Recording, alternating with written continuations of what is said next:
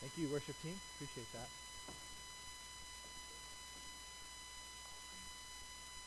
Well, glad to be back here with you this morning, as we already talked about a little bit, but had a great week out at Maple Street Park. It was just a great time. What a great time. It was just a fun time of being together. We had perfect weather, didn't we? That cloud cover for the service and some nice warm weather after that. A great time of fellowshipping together as a church. Thanks to those of you who helped make that happen, all of you who brought food, and those of you that helped set up and stick around afterwards to help clean up. It just made for a fun time. And something happens when you serve together, when you do events like that together. It knits you together as a community. When you serve together and you're carrying tables together or whatever, or rolling up a bounce house, there's a bond that happens there when we serve together. So thank you for helping out in that way. It was a great day of joy and celebration for Bethany Church. And I pray for many more, don't you? Yeah, many more. Well, it was 2009, and that was a time when I was actually running quite a bit. And it was actually in decent shape. I'd been running a few miles a day, or not every day, but a few times a week, and gotten back into decent shape. I had not done anything for a long time in my life. And felt great, really good. Not so much anymore, but that's a different story. A few kids later, too. But there was that time in my life. And if you've ever been a regular exerciser, you know that most of the time, it just really hurts, doesn't it? It just hurts. You get out there, you're walking, you're running, or elliptical, or bike, whatever you like to do, it just hurts. And most of the time, when I'm out there, I'm constantly repeating, why am I doing this? Why am I doing this? What am I doing? This feels terrible. This feels miserable. Why don't I just stop now? Right? You've been there. But every once in a while, something happens. You have a day where you feel really great, don't you? Especially if you're doing it regularly. I remember it was today, to this day, 2009, best run of my life ever that I ever experienced. We were vacationing in BC, British Columbia, there in Vancouver, with Robin's aunt and uncle there. And I went out for a quick little couple-mile run by myself, and it was just perfect. A perfect moment. Maybe you've had one of those. Maybe it was a walk, and you just felt great and energized. It's a perfect moment. I was out there. It was perfect running weather, about 55, 60 degrees, overcast, misty, and I was just running through the woods on these trails. I'd never run this trail before. Over bridges that were going over like rapids. I just couldn't believe it. Just a perfect time. And I felt like it was one of those moments where I was not saying, what am I doing? I got to stop. It was like, I felt like I could keep going. I felt like I could have just kept on going. And I snapped this picture as I was out there on that run. This morning, in Philippians chapter 3, the Apostle Paul gives us a snapshot. He gives us a little picture too. And he uses a running analogy. He uses a race mentality, a running analogy to describe our Christian life, to describe our Christian growth. He uses the idea of a race, of going out on a great run. Apostle Paul seems like a man who felt like he could, you read him, he seems like he's always one of those guys, like he can just keep running. You feel like, Apostle Paul, did he ever have a moment where he's like, what am I doing? This hurts so much, I just want to stop. And you read his letters. Apostle Paul wanted to keep on running, as we'll see this morning. Remember a couple weeks back, 2 weeks ago, the Apostle Paul had just described for us, just told us and described for us that he had a passion, an all-consuming passion to know Christ. Do you remember the words from Philippians 3:10? That I may know him. That I may know him and the power of his resurrection. And he said, I have this all-consuming desire to know him. And he took his life accomplishments. You remember a couple weeks back. All his accomplishments. And he stated them. All his Jewish credentials. Do you remember that? And he said, they are as nothing compared to the surpassing worth of knowing Jesus Christ. Knowing Jesus. Well, even as Paul now, remember, he sits in a jail cell as he writes this letter. He's in prison, in jail, at the end of his life possibly. He's writing this letter. He's not slowing down. You think he might be. This hurts too much. I'm just throwing the towel in, giving up. He's not, as we see here. He's actually ramping up, sitting in a jail cell. ramping up in his passion for Jesus, and still wanting to grow more, even though he might be at the end of his life. To grow more, to race better, to know Jesus more deeply. That's what we're going to see today. And he tells us today, look at verse 15 real quick in your text. He says, if you're mature, he says, think this way. He says, see what I've written down here. And if you're mature, think this way. So what's he saying? What's he saying? Everybody should look after me. And look at me, Paul says. Not because he's proud. He says, if you want to be mature, if you want to grow, look at me. Think this way. We're going to model this is what we will see today in Apostle Paul. We're going to model after his life. But the most accomplished Apostle Paul was the humblest of men. And this morning he shows us that true spiritual growth comes through a humble, grace-driven, passionate pursuit of knowing Jesus. That's what we're going to see. To know him more deeply. We're going to look together. We're calling it 4 goals. 4 goals this morning that promote spiritual growth all the way to the finish line of life. So grab your outline. Hopefully you've got it open there. It's a tool to help those of you that like to fill in things or jot down notes as we go through the scripture. Hopefully you've got the Word of God open. As we look today, we're calling them 4 goals to run after as a disciple of Jesus if you want to grow. If you want to be mature, as Paul is mature. Well, the first goal we're going to see is this. The first goal to run after is this. We're called to run after a humble self-assessment. When we look at ourselves, that's the first one. If you want to grow in maturity, as Paul was mature, run after a humble self-assessment. Take a look at me this morning at chapter 3 we're in again, back at verse 12. We look back at a little of our text. He said this, not that I've already obtained this, or I'm already perfect, but I press on to make it my own, because Christ Jesus has made me his own. Brothers, I do not consider that I've made it my own. Let me stop there at 13a.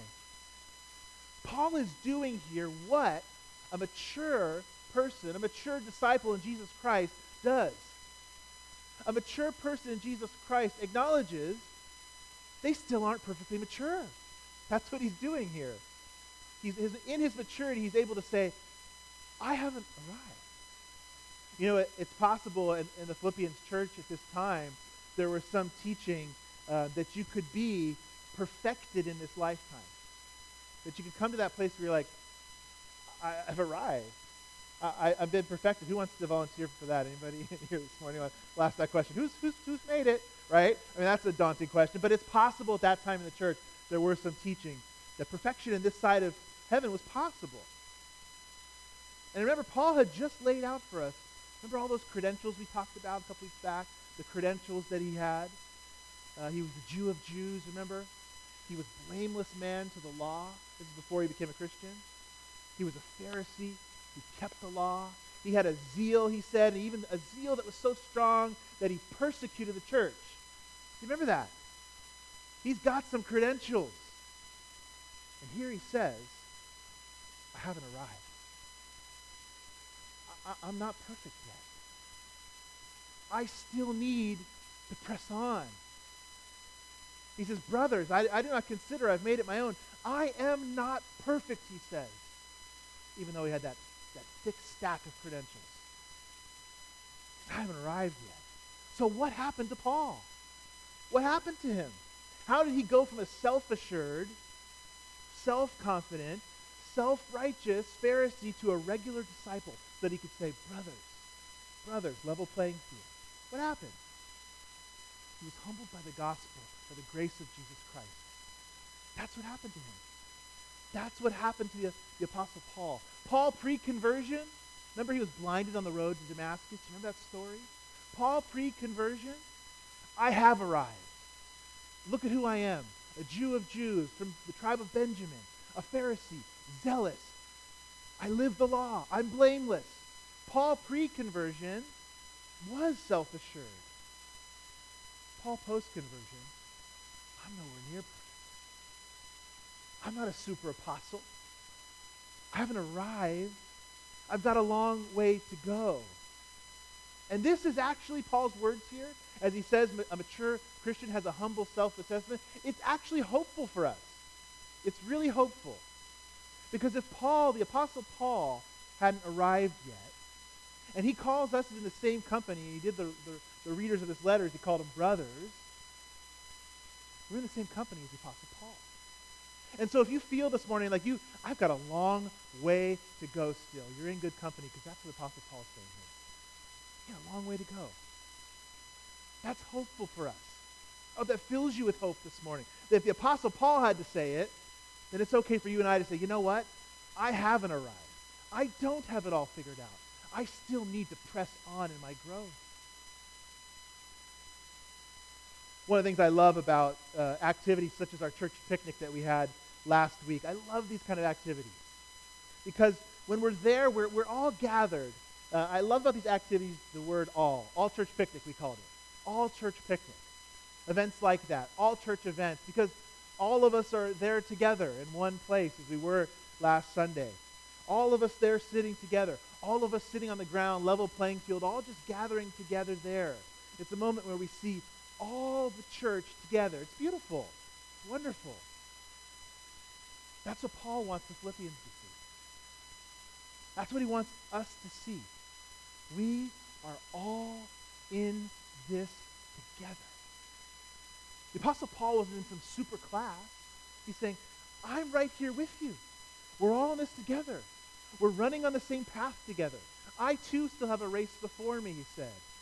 We're running on this race of growth together. None of us has arrived. Not the apostles, not your pastor, not any of us. None of us has fully, completely, finally arrived. It's a journey, so to speak, that Paul is highlighting here. It's a journey. It's a race that we're all in together, following Jesus together. And Paul is their leader now. Paul, as the apostle par excellence, said, I'm right there too with you. I'm right there too. I'm no better than you. That's a leader. That's a leader with humility. That's what the church needs. That's what Paul was. Why do we need more of this, Bethany Church? Why do we need to have to run after a humble self-assessment? Here's why. Because when you and I are humbled by the gospel of grace, number one, unity happens. Unity happens with humility. We see each other as we really are. Sinners saved by grace. Sinners saved by grace alone. We also view others differently then, too. It's less of an us and them, and more of a, we're all in this together, right? We're all in this together. Why do we need more of this? Here's another reason. When the gospel of grace humbles us, we become less critical, more gracious, more open to being burdened by someone less mature than us who's coming along in the faith, because we realize, I too haven't arrived yet. Just like Paul said, I have a long way to go too. Or those outside the church, we're willing to be inconvenienced on a moment when we have a gospel opportunity, but it's going to make us 30 minutes late to an appointment. Because it changes us. It changes us from the inside out. That's why we need more of it. But God's grace is working. It can work in anybody else too, because we're all in this together. It's exciting. It's hopeful. So here's what we do as a church then. Let's run together, all in this together after that humble self-assessment that Paul had.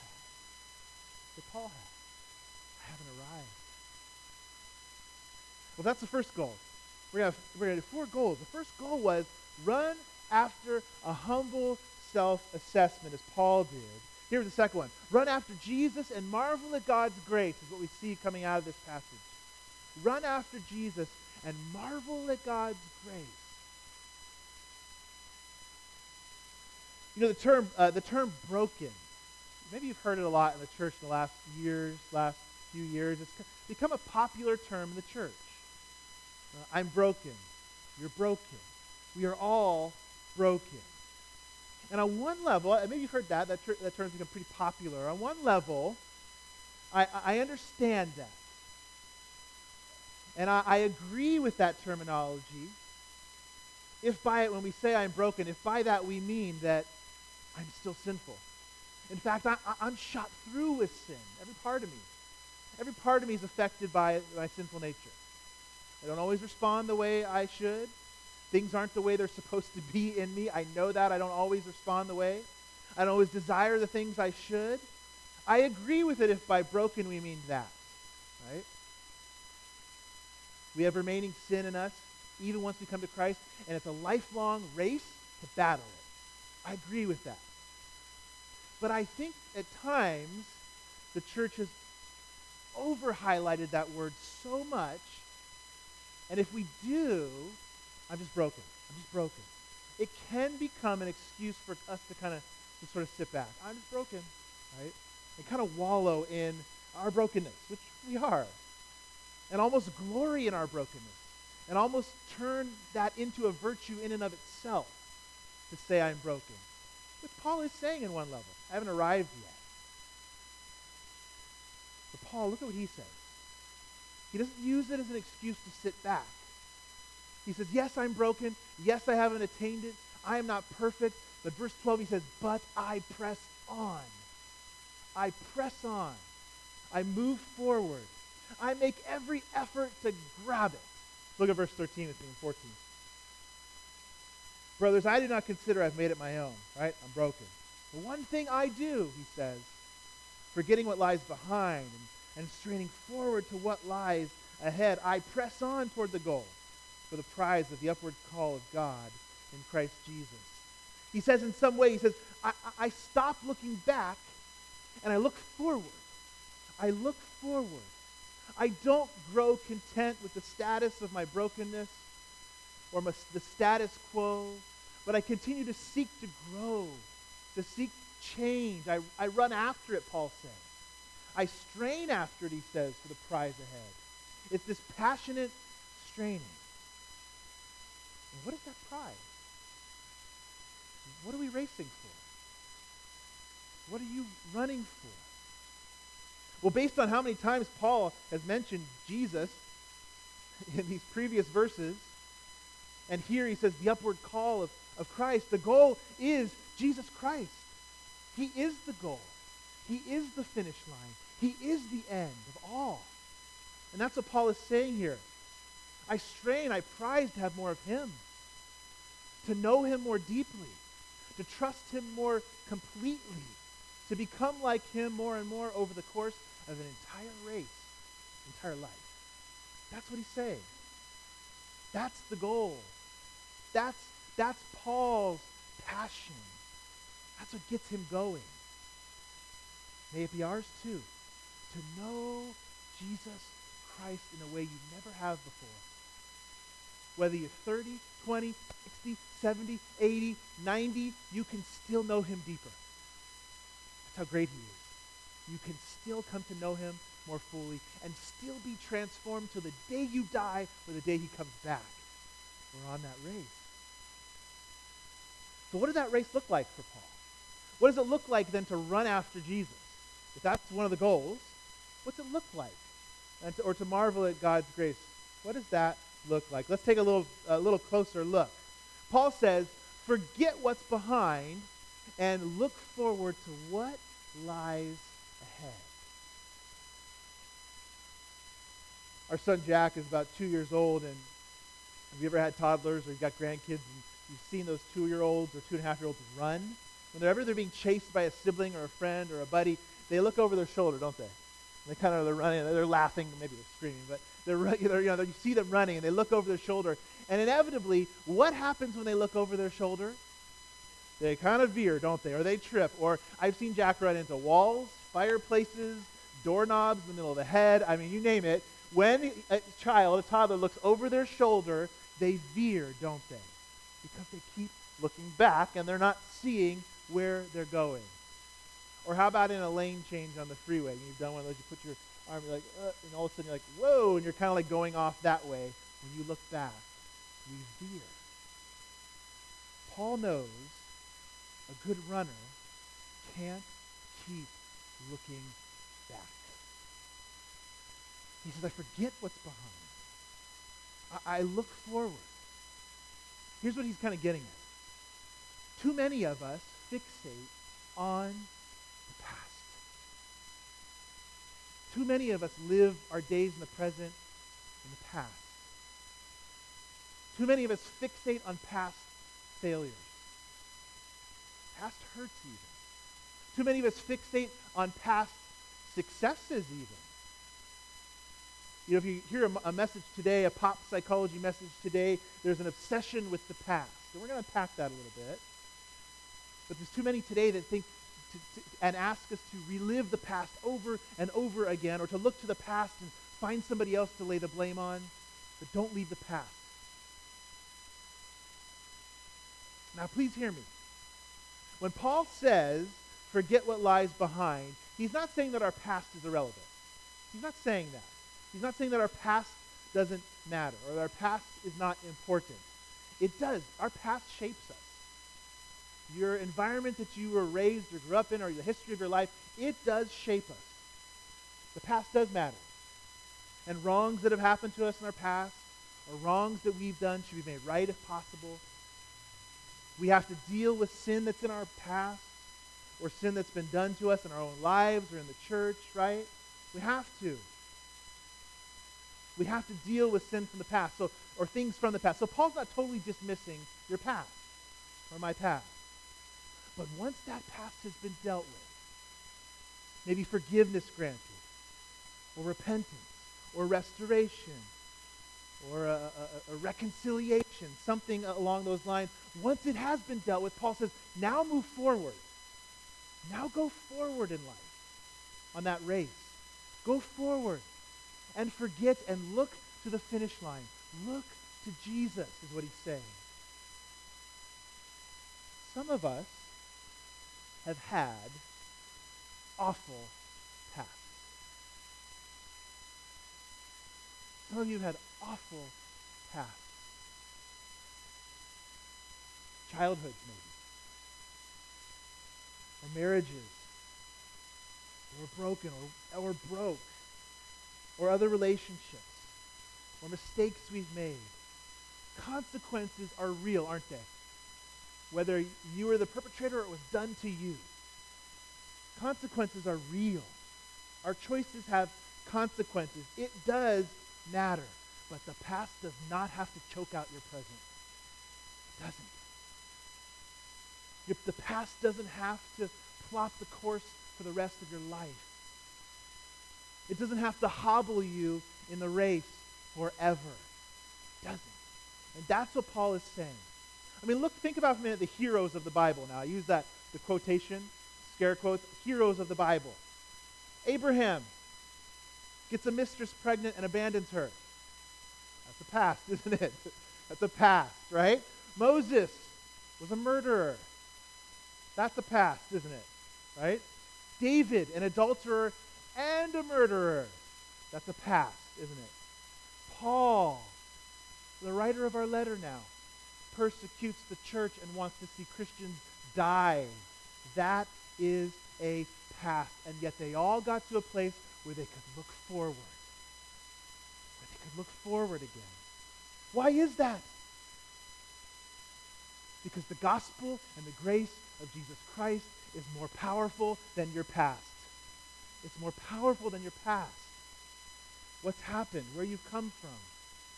The freedom you have in Christ, the freedom I have in Christ, is calling you and I to lay it down, to let it go sometimes. If God has forgiven you of your past failures, why do we still hold on to him? You ever think about that? If the God of the universe who made you is willing to forgive you for your wrongs, why can't we forgive ourselves? It's a reality, isn't it? I struggle with that. Things I just can't let go. It's the very thing the accuser, Satan, loves to chain us to. He loves to chain you to your past. You're running the race, and it's like it gets your leg, like, you're running, it just yanks you back. You ever seen a dog on a leash and they forget they're on the leash, right? Satan loves to do that to us, to put us on a chain to our past. Christ has broken those chains at the cross. He has. Broken them. So we fixate, don't we, on those past failures. But we also fixate on past successes too. We can do that too. If I can only get back to that time. Oh, I love that time in my life. If I can only get her back, right? If I can only get him back. If I could just get back to those glory days. They were so great. We fixate there. It's another way we look back. Another way we derail and get sidetracked. We do that. I do that as an individual. We do that, not just Bethany, but the church at large does that. Every church does that. Oh, if we could just get back to that time. Those glory days, we could just get back there. Right? I have a memory box. Who has one? I'm the only one in this church that has a memory box? Thank you. Nice. But I got one. You maybe have something like that. Might be full of some trophies, awards, things you've done from your past. It's real easy to pull that down. Photos, you all have those. I know that, right?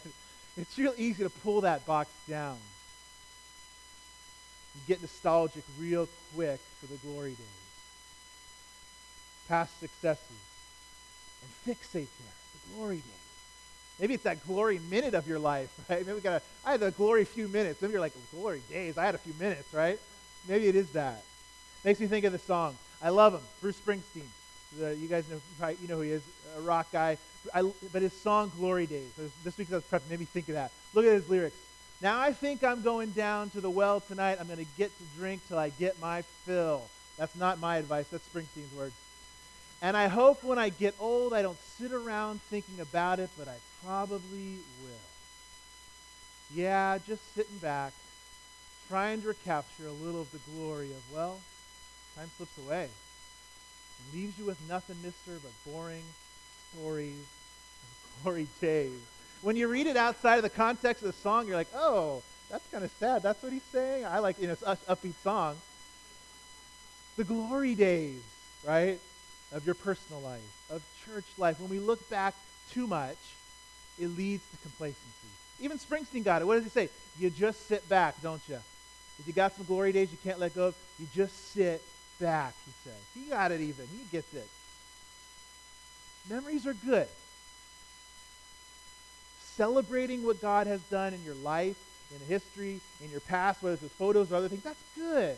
It's good to celebrate that, right? But we have to press on. We have to go forward.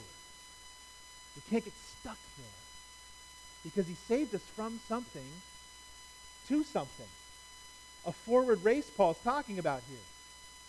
We have to look forward again. We can't just stay there. What happens? Like the toddler, we run to the doorknob right in the forehead, don't we? We do. So how? What helps Paul? What helps him run after Jesus and let go of the past? Because he had a past, didn't he, Paul? How did he let go of that? The second half of this second goal, marvel at God's grace. That's how we do it. We marvel at God's grace. Paul says there, one thing I do. Paul's like a one-thing guy. One thing I do. I forget and I look forward. I forget and I look to Christ. I forget and I go forward. So here's the question. I read this question this week as I was in preparation for commentary. But here's the question. What's one change you could make right now, today? One change you could make right now to start running again a little bit if you're stuck in the past. One change that would make you long to be more like Jesus, to look more to him, to stop looking back, to look forward. It could be something as simple as getting back on a daily Bible reading. It could be something that simple. But what is, I want everybody to think about this now, what is one change you could make? Not your spouse. That's the easy one to go to. I know that. But what's one change you could make right now? Write it down. Nobody's going to look. Take 15 seconds. Think about it. Write it down. What's one change? If you got a pen, you got it in the pocket there, you could make.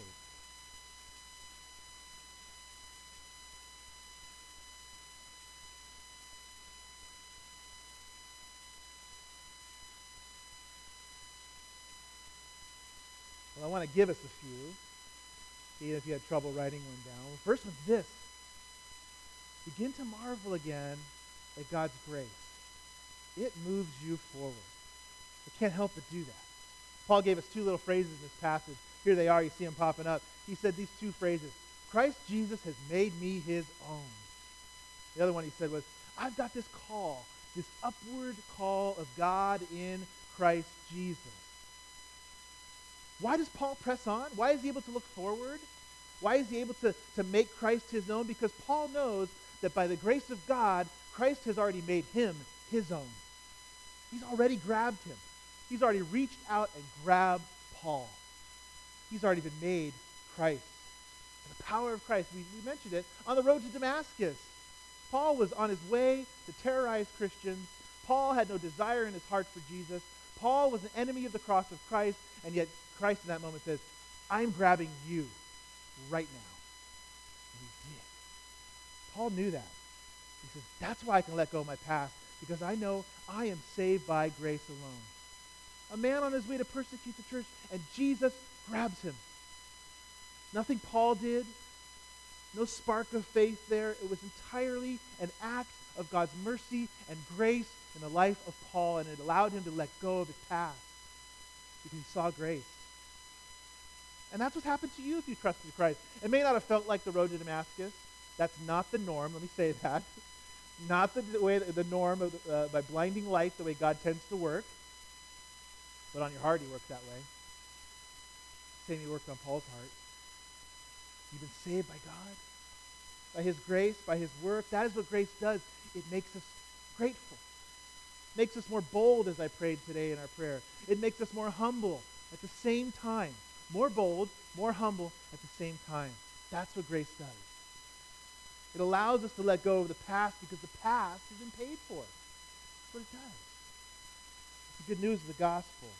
One thing you can do, you maybe didn't write this one down. Well, you did if you filled in your notes, I guess. One thing you can do is marvel at God's grace again. It will release you from your past because he grabbed you. He grabbed you, like Paul said, if you're trusting Christ today. But there's a third goal to run after. Here, the first one was humble self-assessment. Run after Jesus, marvel at God's grace. The third one is this: run the same path as cross-centered heroes. This is the third one to help you run that race, to help you look forward. Run the same path as cross-centered heroes. I want our youth, if there's some youth, I see a few of you in the room today. This is for everybody, but if you're a youth in the room today, high school, junior high, maybe older elementary, I want you to really listen to this section. This is for all of us, but it is for you too. All of our youth in this room. Look at verses 15 and 19. It says this: let those of us who are mature think this way, and if in anything you think otherwise, God will reveal that also to you. Only let us hold true to what we've attained. Brothers, join in imitating me, and keep your eyes on those who walk according to the example you have in us. The example you have in us, he says. For many of whom I have often told you, now tell you with tears, walk as enemies of the cross of Christ. Their end is destruction. Their God is their belly. They glory in their shame, with minds set on earthly things. Paul in the book of Philippians has been talking a lot about imitation. He said, imitate Timothy. Remember that? He said, imitate, who was that other guy? Strange name, anybody remember? Epaphroditus, remember that? He said, imitate Timothy. Imitate Epaphroditus. Remember we had that amazing passage, imitate Jesus, right? Who went to the cross for us. But now he says, imitate me. He says, imitate me, the Apostle Paul, and keep your eyes on others like me as well. Who are you going to imitate? He says to the Philippians, there are those who walk, he called them enemies of the cross of Christ. People who might say they're Christians and yet think nothing of Christ and his cross. He said, watch out. He said, follow those who are like me. Christ-centered, cross-focused heroes. Because you will, each and every one of us, whether we know it or not, will imitate our life after somebody. You can't help it. Whether you're 15, 10, or 60, or 80, we will imitate our life after the pattern of somebody or something. And there's a lot of people out there that want you to imitate their life after them, isn't there? A lot of messages out there. A lot of marketing out there. Just live this way, and you'll be fine. You'll be fine. Well, Paul says, follow Christ-centered, cross-centered heroes. And here's why. Because a lot of times in the life of a disciple, in the life on the race, more is caught sometimes than taught. Have you heard that phrase before? You can catch sometimes things in a way you can't quite teach things. Now, we are all about teaching here at Bethany Church. We are going to open the Word of God week after week and teach it and open it together and grow in the truth. But we also grow as we catch things, as we live life together, as you live life amongst other people so that we can learn from each other. That's what Paul's saying here. Imitate me. Learn from me. Catch things as you watch me, Paul says. Who are you watching? Who are you patterning your life after? Or catching things you may not even realize you're learning just by living shoulder to shoulder with somebody.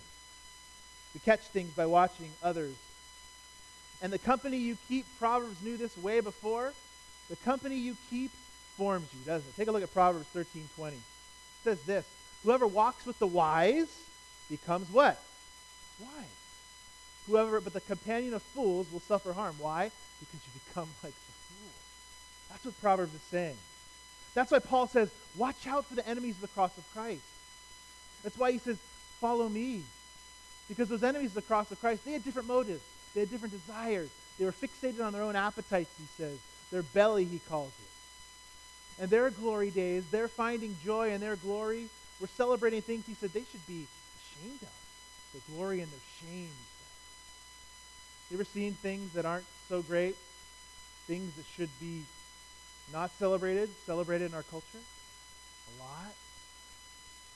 You live life alongside those who are celebrating and pursuing things you know. That's not good for me. That's going to cause me to look back. That's going to cause me to veer off into the trees, right? You know that. We know that. Fixated on earthly things, Paul said, instead of Jesus Christ. So what do we need then? You and I need Bethany Church to model for each other, all in this together, remember now, to model for each other what it means to follow Christ, to model for our youth, our children who are sitting here, some of them today, to model for them what it looks like to follow Christ. If we can't give them a joy greater than what Paul called earthly things, we shouldn't be surprised when they don't want what we have. We've got to model it for them. Dads, parents, grandparents, friends of others, we have to model it. What it means to have a godly, healthy marriage. What it means to open your Bible and be able to get something out of it as you study it. What it means to have a godly mentor and why you'd even want one. Why would you want one? What it means to see Jesus as a billion times better than anything else, earthly thing that Paul calls and that the world could offer them.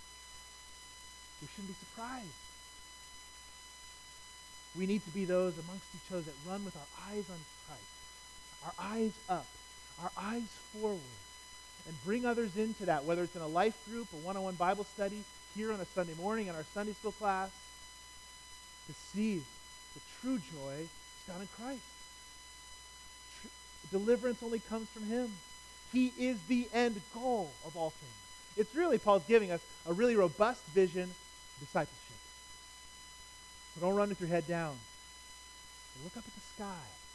And if you're younger or older, but especially if you're younger, find some people around you that are living the faith, whether it's your parents or somebody else, and watch them.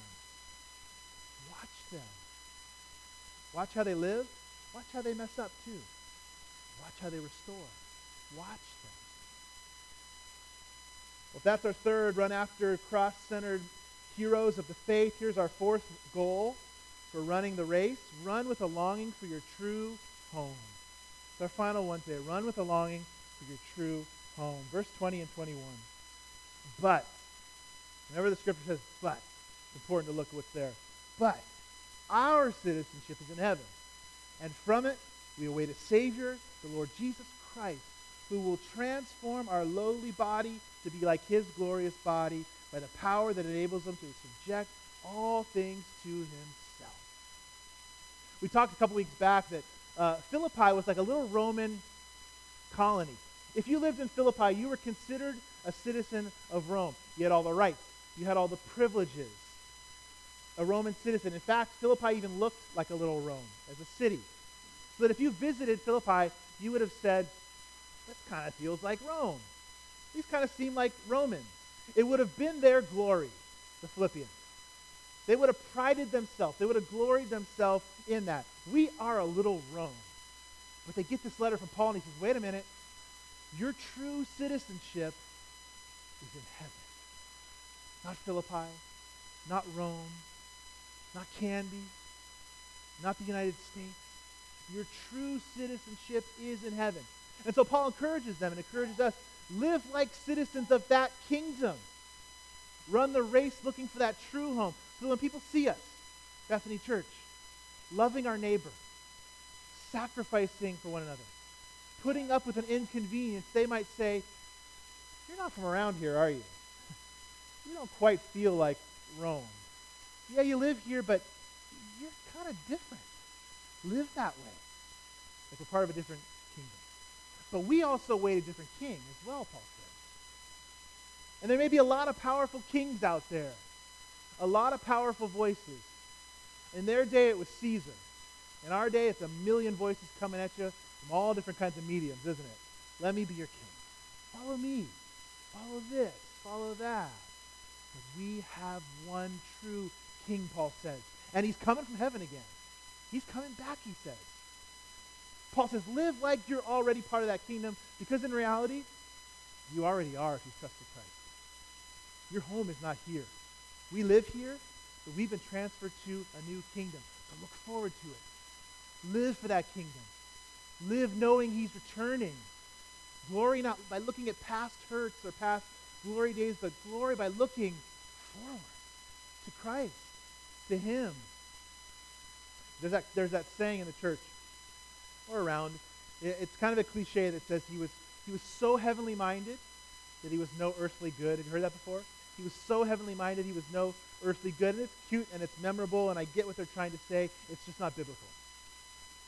Because what Paul is saying here is live as if you're part of another kingdom. Live and look towards it. You know what's ironic? Those that have had the greatest impact in the here and now were the ones who lived most like they already were part of another kingdom, because they realized here and now mattered, but it wasn't everything. There was another kingdom coming. It's actually ironic. It's actually not true. Paul says, live as the other citizens. The way of having the greatest impact on that race now is to live as one who knows his true home is coming. And his true Savior is coming. So glory in him. Springsteen's lyrics are coming back up as we close. On the left side, when you think about, which one are you? You glory in your brokenness? You glory in the earthly things? You glory in the past hurt or past successes, the glory days? There's Springsteen's lyrics again. Or as one of my favorite songs says, that we're going to close with today, you glory in the Redeemer. I will glory in my Redeemer, who carries me on eagle's wings. He crowns my life with loving kindness. His triumph song I'll ever sing. I'll glory in my Redeemer, who waits for me at gates of gold. And when he calls me, he'll be paradise. His face forever behold. What a different vision, huh? What a different vision of the glory days. What a different race. Here they were, run after a humble self-assessment in life, run after Jesus, marvel at his grace, run after cross-centered heroes, and finally run by looking up to Jesus, glory in him, our true home. Let's pray, and let's sing that together. Can we do that? Let's pray. Father, thanks for this day. Thank you, Lord, that you've called us to another race, another goal, another prize than what earth has to offer. Earth is your place. You made it. It's wonderful. It's beautiful. And yet it is broken. We realize that our glory comes from knowing Jesus Christ. Our purpose comes from running after him. Because eternity is awaiting. And what happens here will be a tiny little blip. So let us live as citizens of that other kingdom. Let us be all in this together and be a church that is humbled by the grace of God. And let us glory in our Redeemer. In his name we pray.